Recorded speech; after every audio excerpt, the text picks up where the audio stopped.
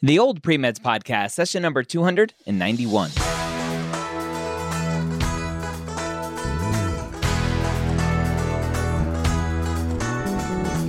You're a non-traditional student entering the medical field on your terms. You may have had some hiccups along the way, but now you're ready to change course and go back and serve others as a physician. This podcast is here to help answer your questions and help educate you on your non-traditional journey to becoming a physician. Welcome to the Old Pre-Meds Podcast. My name is Dr. Ryan Gray, your host here every week, where I get to take your questions directly from the non-traditional pre-med discussion over at premedforums.com. Before we jump into today's question, I want to talk about the MCAT Minute brought to you by Blueprint MCAT. Over at the MCAT podcast, we are now into an MCAT 101 series, or we're going into an MCAT 101 series. And one of the first questions is about registration. When should I register? Because it's such an important thing. And with MCAT registration opening up soon, here in October of 2021, you have to know that registering for the MCAT as soon as possible is very important. There are limited seats available at each Pearson Test Center, and there are limited test centers throughout the country. This is not a test that's available anytime you want to take it, whenever you want, wherever you want. You have to go to a test center, and it's only offered on specific days. And there are a lot of students taking the MCAT. So register for the test as soon as you can so that you have a seat. Make a plan, stick to it, go register for that exam, and go sign up for a free Blueprint MCAT account today at blueprintmcat.com to get amazing free resources to help with your MCAT prep, including a full-length MCAT practice test, a half-length diagnostic, an amazing online study planner tool, and their brand new spaced repetition flashcard platform, including 1,600 professionally crafted flashcards to help you on the MCAT. Again, that's blueprintmcat.com. All right, so let's jump into our question today. A little non-trad, a little maybe more traditional, but still a very common question, whether you're non-trad or not, about what to do during a gap year. Our student says, I graduated from college with a 3.2 GPA. They don't give trends, which is always a red flag to me of like, I need the trends. What are the trends look like? And we'll be taking the MCAT soon, but instead of doing post-bac, I wanted to teach during my gap years because it has always been a passion of mine. I'm currently teaching high school as a Teach for America core member. Do I still have a chance of getting into med school if I apply this cycle, or does a post-bac still seem like the best option? All right, so they're self-aware enough to know that that GPA may not be competitive. And the reason why I said, what are the trends, is because we need to know the trend to know if this is a competitive GPA or not. If this student had, and we'll just use some rough numbers here, a 2.0, a 2.0, a 4.0, a 4.0, that's a 3.0 average, right? That's a 3.0 average, which on the surface doesn't look great. But when you dig in and see that trend, and the medical schools can see the trend, you can go, okay, you started off slow and you figured it out. That's the job of a post-bac, is to prove to the medical schools that you figured it out. And if you treated, in that theoretical example, if you treated your third and fourth years as your post-bac, and you had a 2.0, 2.0, 4.0, 4.0, then you're solid. You probably don't need a post-bac. But if you're flipped and you had a 4.0, 4.0, 2.0, 2.0, that's a completely different story. That's why it's so important, if you're on Student Doctor Network, if you're on Reddit, if you're in the Pre-Med forums here, if you're on the Pre-Med Hangout on Facebook, and somebody just posts a GPA without trends, then you need to say, what do the trends look like? Because that's important. It's weird. We do it for the MCAT. Everyone posts, here's my MCAT score, and then here's the subsections. And everyone's super concerned about an unbalanced MCAT score, but nobody's concerned here about trends in their GPA. I don't know why people can't wrap their mind around that. So the question at the end of the day is, have you proven academic capability. Have you assured medical schools that you're going to do well in medical school? Now, obviously, it's still kind of theoretical, and you don't know yet because you're not in medical school, and you may be a 4.0 student and still struggle in medical school, right?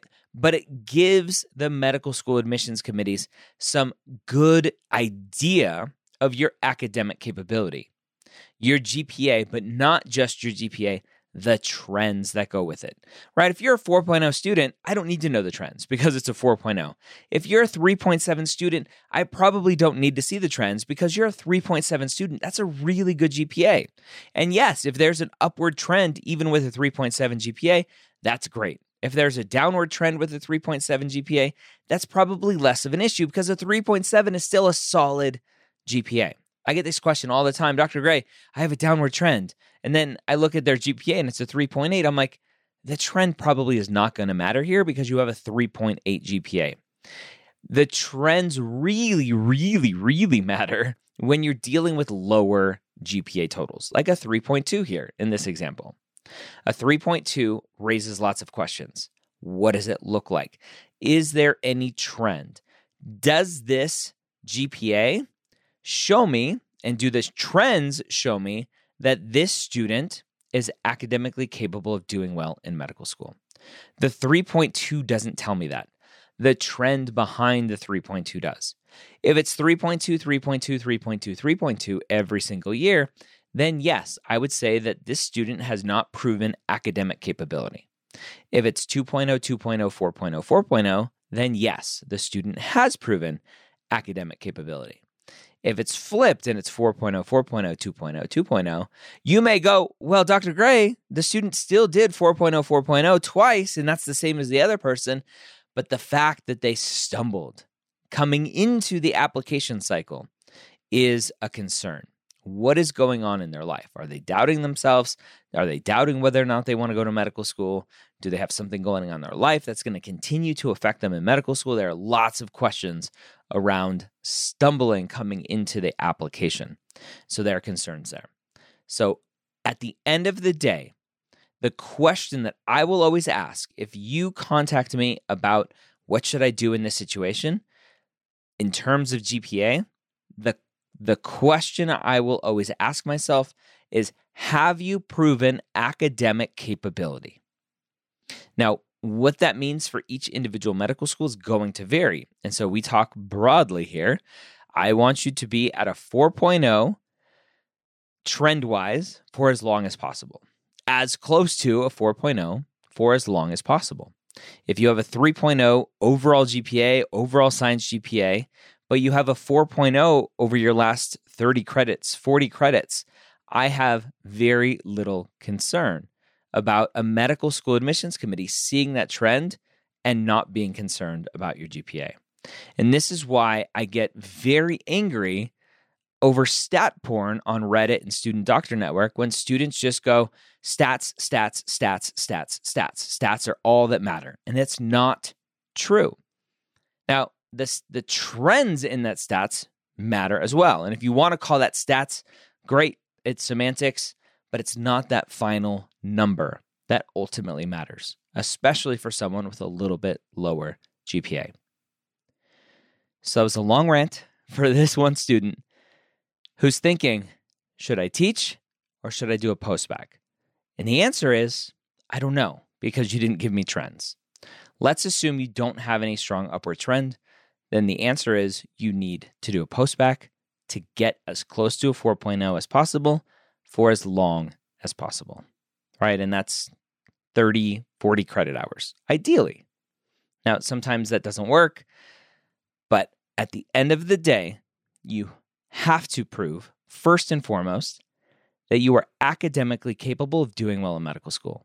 And that comes from your GPA and your GPA trend, if your GPA is a little bit lower. Students very often try to, quote unquote, make up for a bad GPA or a bad MCAT score with what they think are stellar activities. And medical schools really don't care. First and foremost, they need to be reassured that you can handle the academic rigor of medical school. You may be an amazing applicant in terms of extracurriculars. You're the next Mother Teresa. But if you are not academically capable of finishing medical school, a medical school will not touch you.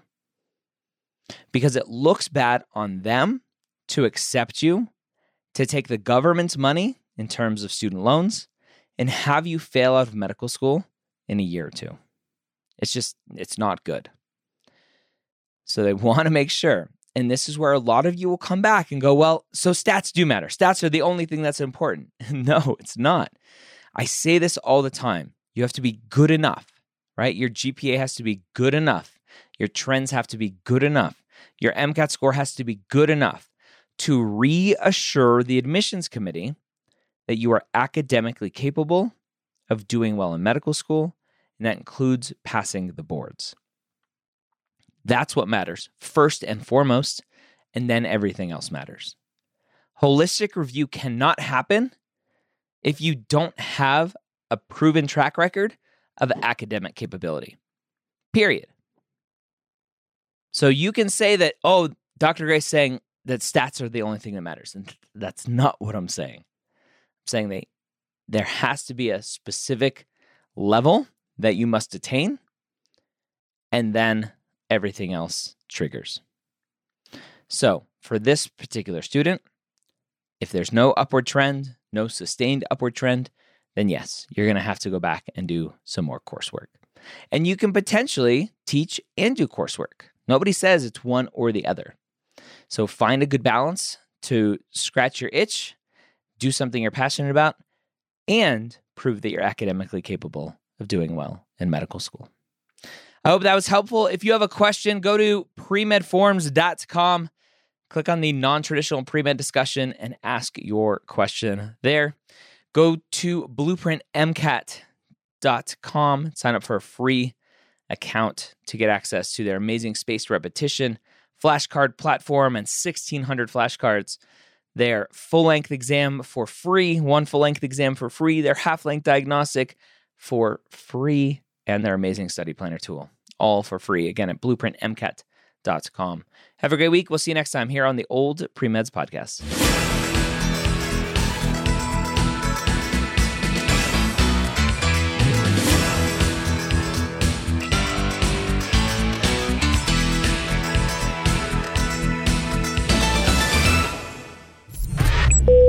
This is MedEd Media.